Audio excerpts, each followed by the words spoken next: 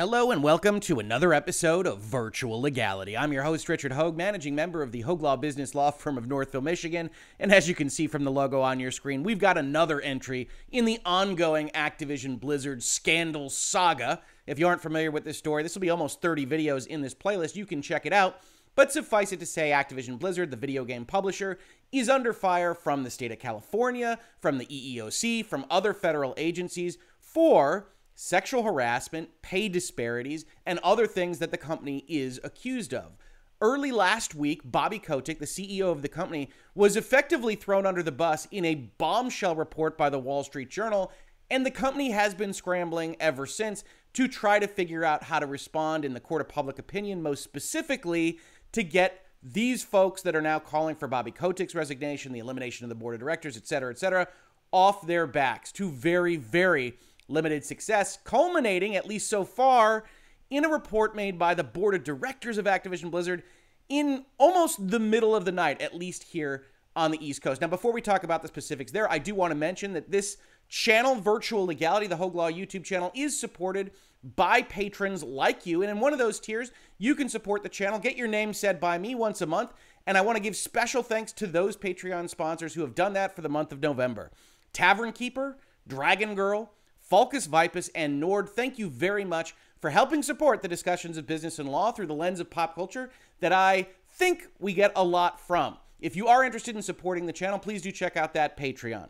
Now, in respect of this statement and Activision Blizzard's continued, apparently ever-increasingly desperate attempts to get out from under this all-seeing eye of public opinion, the board of directors issued a press release, I've highlighted it here, at 10:30 p.m. last night, Eastern. Now, they are a company that's headquartered in California, so this is only 7:30 p.m. to them. But in this press release, they announced what they are going to be doing as a board to try to better handle all of these circumstances that have now been laid at their feet. And you can see just from the headline here that this is not a press release that seems overly vetted. There's a lot of extraneous words. There is a headline that is so long as to be almost incomprehensible for purposes of actually getting the message out. And there are a number of other things that we're going to talk about as part of this statement. But that headline, Activision Blizzard Board of Directors continues to build upon its ongoing oversight with new Workplace Responsibility Committee to ensure implementation of initiatives to eliminate harassment and discrimination in the workplace. Yes, folks, that is all in the headline to this particular press release. And you can see kind of the indicia of not being overly vetted. You don't usually say to ensure, to eliminate right on top of each other. PR people will clean up some of this language so you're not doubling up on sentence structure like that. That wasn't done. Clearly, they wanted to get this out as quickly as possible as a response to what happened last week. Now, what is this committee? How does it work? They say the Activision Blizzard Board of Directors today announced that it has formed a Workplace Responsibility Committee, the capital C committee, initially comprised of 2 independent directors to oversee the company's progress in successfully implementing its new policies, procedures, and commitments to improve workplace culture and eliminate all forms of harassment and discrimination at the company. Again, you see here the indicia of a press release kind of hastily scrabbled together. What does it mean to progress in successfully implementing policies rather than just to progress in implementing policies? Why do you say to oversee all of this stuff and then say to improve workplace culture again? None of this is a problem for what they're saying. It's just my standpoint that this shows that they are moving very, very quickly on these particular questions. Now, that committee is in and of itself not that unusual for a board of directors. Stepping back from the actual press release here, a board, especially of a public company, especially made up of 10 people, which is a lot, often has specific smaller groups that handle things. Every company basically is going to have 2 committees, a compensation committee that's going to handle compensation for management and potentially others, and an audit committee, which is going to work through the issues that they might or might not have to report as part of their financials on a quarterly and annual basis. Every board of directors is going to have those committees. It doesn't make sense to get the whole group of 10 to do that kind of work on the ground, so that's normal. In that respect, this is another committee that is being structured to function in a similar way. A smaller group of board members that will focus on the issues at hand and report back to the whole larger board so that they aren't relying specifically on management reports made to the board in its entirety. Overall, this is a good thing. And we're going to talk about how this has been received in the journalistic outlets that I looked at and how I think they're perhaps a little bit too harsh on this, while still noting that this is clearly them scrambling around at Activision. But overall, a committee structure for a board is the way that the board better investigates and better determines the information that it needs in order to successfully run the company. And here, they're taking management out of the chain a little bit so that they can better come to grips with what's happening at the company that they ostensibly run. The committee is being chaired by Dawn Ostroff, an independent director since 2020. Revetta Bowers, an independent director since 2018, will serve on the committee. And in addition, the company is working to add a new diverse director to the board. Now note, this sentence, again, a bit of a non sequitur. They don't actually say that the new diverse director will be added to the committee, though we can assume it in a press release like this. They just say they're going to look for someone to add to the board. Now, this set of sentences asks a whole nother set of questions. One, who are these people? You might recognize the name Dawn Ostroff if you are familiar with somewhat cheesy TV shows throughout the early 2000s. She was the executive vice president of entertainment at Lifetime Television from 1999 to 2002, president of entertainment for the CW from 2006 to 2011, and the president of the United Paramount Network, UPN, from 2002 to 2006. That's all prior to her joining Spotify, which is the role that she currently holds as director at Activision Blizzard. Now, again, remembering that Dawn Ostroff is going to be heading this committee about workplace culture issues at Activision Blizzard, she is an interesting choice because, of course, 2002 to 2006 at UPN means that she overlaps with one very famous creator, and that's Joss Whedon, maker of Buffy and Angel. And of course, if you've been paying attention in the last year or so, you know that Joss Whedon has come under a lot of fire. For what? As Amber Benson here of Buffy says, Buffy was a toxic environment and it starts at the top. Charisma Carpenter, also of Buffy and Angel, laying out the facts as she sees them against Joss Whedon. Now, I think it's unfair to lay all that at the feet of Dawn Ostroff. A lot of what is described in those tweets and everywhere else happens before she would have had Buffy under her purview. She joins in 2002 as the president of UPN. Buffy would have already been there, I think, for about a year before, and it would have shut down about a year after. So there's a limited touch point here. But when you're talking about these kinds of initiatives at the board level, you have to be fully aware of the optics of all of this. And Dawn Ostroff does touch a toxic environment story from the last year already as she heads up this committee to try to save Activision Blizzard's public perception in the eyes of those that otherwise want to look at how the company is answering the questions that have now posed to it. Revetta Bowers, similarly, is effectively the board's most independent director. She is, as best I can tell, a kind of professional board member. She says, Ms. Bowers has been a director of Activision Blizzard since 2018, has served as an independent governance and organizational consultant for nonprofits about 2 years before then. From 1972 to 2016, she served as a teacher and administrator for the Center for Early Education. She's a member of the board of the LA Philharmonic, the board of advisors of the Edward E. Ford Foundation, the board of counselors of the Rossier School of Education, etc., etc. She is, at this point in her career, a professional joiner of boards to talk about governance and organizational structure. Seems like a good pick for a committee of this type. It is, however, also worth noting that if you go down this board list, and I will, of course, link it in the description, these two are the only Ms.'s out of this list. Everyone else is a Mr. So the two female board members have been handpicked to do this particular activity, the Committee of Workplace Responsibility. I would be willing to guess because of their nature as female board members. So you might call this the Jen O'Neill gambit if you're following the Activision Blizzard story very closely. Now, how does this committee actually operate in question? The committee will require management, that's Bobby Kotick to you and I, to develop key performance indicators, which is a good thing. You need to have some kind of metric that will determine what success looks like for something like this, and or other means to measure progress and ensure accountability. He'll develop key performance indicators or other means?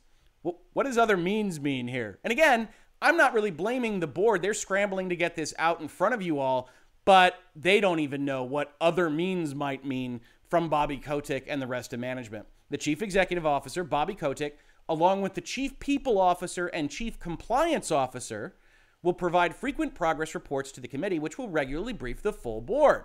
Now, who are those folks? I think we know Bobby Kotick. We've been talking about him enough.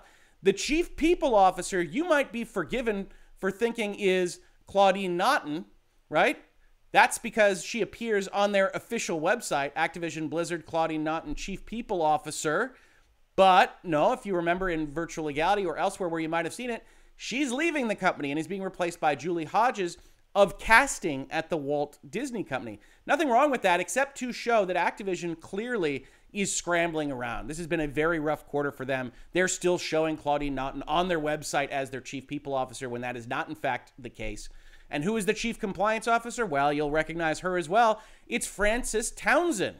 She's also executive vice president for corporate affairs. Now, Activision Blizzard has tried to make Frances Townsend look better in the eyes of the public and the eyes of their employees by suggesting that the email that got her in so much hot water with that employee group was not, in fact, fully written by her. The Wall Street Journal uses the term directed by Bobby Kotick to refer to this email, and they're definitely trying to rehabilitate her image to some extent, but you will notice that they don't use her name in the board of directors statement, and maybe they don't even remember who their chief people officer is at any given point in time. I kid. So these two aren't named while Bobby Kotick is, and these three will be briefing the board. So understanding how this works, you've got a board of 10 people. That board of 10 people isn't going to look at these issues directly because those 10 people really can't. It's a little bit difficult to do that. So they're forming a committee that's going to have at least 2 members, probably 3, as we talk about this new diverse director to the board that's probably going to be added to the committee as well. Those 3 people are going to receive reports from Bobby, from Julie, and from Frances on a frequent basis, whatever that might mean. And the committee is empowered to retain outside folks, including legal counsel, in order to interpret the management reports that they are receiving. Now, this is all normal. If you aren't in this particular dire straits as Activision Blizzard finds themselves right now, this would all be the normal way to handle an issue at the company, to focus a certain subset of the members of the board of directors on a question. And yet, a lot of folks are going to read this as, well, Bobby's making the reports, and Julie and Frances are going to follow along with whatever Bobby wants. So what does this actually fix? And I will say this press release isn't really designed to save Bobby Kotick. This press release is designed to save the board of directors. If we think back to last week's article at the Wall Street Journal, one of the big paragraphs that I pointed out was the notion that the Wall Street Journal had a source that knew the board of directors and that the board of directors had expressed to Bobby that they weren't getting enough information and asking why they didn't know about these various things. If that is in fact the case, if there is that dysfunction at the corporate level, it's not just Bobby Kotick that's in trouble, it's the board. So this is a board response to Bobby saying, we're going to implement this committee. You're going to report more frequently to us. That committee is going to report to the board, and we're going to evaluate all of this while still giving you quite a lot of wiggle room by saying, hey, maybe we have KPIs, key performance indicators, and maybe we don't. Maybe we use other means. Then you see that more fulsomely as the board puts forth sentences trying to, again, save its image and declare that it has been following its fiduciary duties as required of a board of directors. The Activision Blizzard board is committed to ensuring a healthy workplace in which all employees feel valued, safe, and respected. Our audit committee has been kept apprised of developments, including the EEOC and DFEH investigations. Hey, we knew about all of this, and you would hope so, because the audit committee is in charge of deciding whether or not they have to tell the public about these things in their quarterly and annual reports, a decision they can't make if they don't know about them at all. And so the board has to say, hopefully truthfully, that their audit committee was kept apprised and they decided not to put them in the financial records because they viewed them as immaterial. And certainly with the EEOC number of $18 million, that is ultimately immaterial to the financial status of the company. The board supports the numerous steps taken by management since 2018 to improve workplace culture, including centralizing the human resources function in 2019. That is one of the bullet points that Bobby Kotick has hit hard, that all of these problems really stem from a period of time in which Activision was allowing its subsidiary enterprises to act too independently, and they have since taken things on at the corporate level, and that has fixed most of their issues. All of this relates to a period of time before them. Whether or not you buy that is going to depend on whether or not you buy what Bobby Kotick is selling, what the board of directors is selling, but they have hung their hat on the notion that they fixed the primary issue in 2019. Beginning in October, the board has been meeting bi-weekly for in-depth assessments on related plans and progress, and also now receives detailed written weekly reports. More reporting is good, especially on questions like this. I'm not sure I give a lot of credit to beginning sometime in October. We've been meeting bi-weekly, which I hate bi as a legal terminology for time periods because it could mean twice a week or it could mean once every 2 weeks. Probably it means once every 2 weeks in this context. And if it does, then if you're beginning in October for a lawsuit that was filed over the summer, issues that happened and more fulsomely started rolling downhill in September, you're only starting those meetings now. And if it's bi-weekly, you've only met twice, maybe, depending on when you started in October. I can't give you full credit for that, board of directors. It seems like you're moving pretty slowly on these topics. As announced on September 27th, 2021, in an agreement with the EEOC, upon court approval of that agreement, we'll hire an EEO coordinator, we'll have an EEO consultant. The duties of these two separate functions will provide transparency both to the EEOC and the Workplace Responsibility Committee. Again, you want me to give you credit, board of directors, but this was a lawsuit and investigation by the Federal Equal Employment Opportunity Commission that ended in a consent decree. That's a settlement agreement to most of us. We know you don't have to admit guilt as part of that agreement because that's how the EEOC operates, but you don't get credit for hiring a coordinator and a consultant that has been foisted upon you. And in fact, that the EEOC is using and suggesting that it is so strong a protection that it should allow the consent decree to be approved, fighting the state of California on that point, all on the auspices that Activision Blizzard is effectively an unwilling partner to all of this. So the board wants credit for settling, and I guess they deserve some, but not for taking the ultimate steps here. So again, we have a board-saving press release, not a Bobby Kotick saving press release. While the company, with the board support, has been making important progress to improve workplace culture, it is clear that current circumstances demand increased board engagement. Formation of the committee and additional future changes, question mark, hey, we're going to do more than this, we promise, will help facilitate additional direct oversight and transparency and ensure that the company's commitments to Activision Blizzard's workforce are carried out with urgency and impact. And again, so urgent that it took us 3 months to start meeting more often and to get weekly reports. Okay, that's fine. This has been a challenging time across the company, but the board is confident in the actions underway to set the company up for future success. So, we've got this statement. It's released with a terrible headline. It has run-on sentences and duplicate kind of concepts. They promise that they're going to be adding a new diverse director to the board without a name in question. And one thing you might ask, because I've talked about this before, is I said shareholders elect the board. That's true. There is a kind of loophole to that concept where the board can effectively increase its size, and then until the next shareholder meeting, they get to appoint that board member, which the shareholders would then later approve or not, depending on how the shareholders felt about that. So since there are 10 members of the board right now, and the bylaws provide that the board can be set as up to 11 members, the board can have essentially a vacancy announced for an 11th seat, appoint that 11th seat, and then the shareholders would have their own vote when the next annual meeting came around. So all that's happening in the background, and as you can imagine, it's not being received very well from certain outlets. I pulled up a couple here. One is from Paul Tassi at Forbes, says Activision Blizzard's new solution, the Workplace Responsibility Committee, must spur actual action from Sony, Microsoft, and Nintendo. He posits that this is so offensive, this committee concept, that this should force the hardware manufacturers to actually move against Activision Blizzard. Nintendo added its voice to the chorus yesterday, again in an internal email, not really adding much to the story, so I didn't want to make a separate video about it.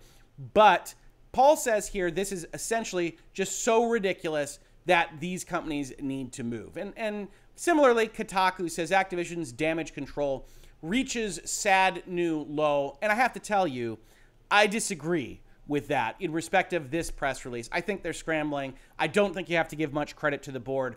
But this in and of itself is not even Activision Blizzard suggesting that this is some kind of answer. Yes, they're trying to get out in front of these things. Yes, they're putting press releases out in the middle of the night.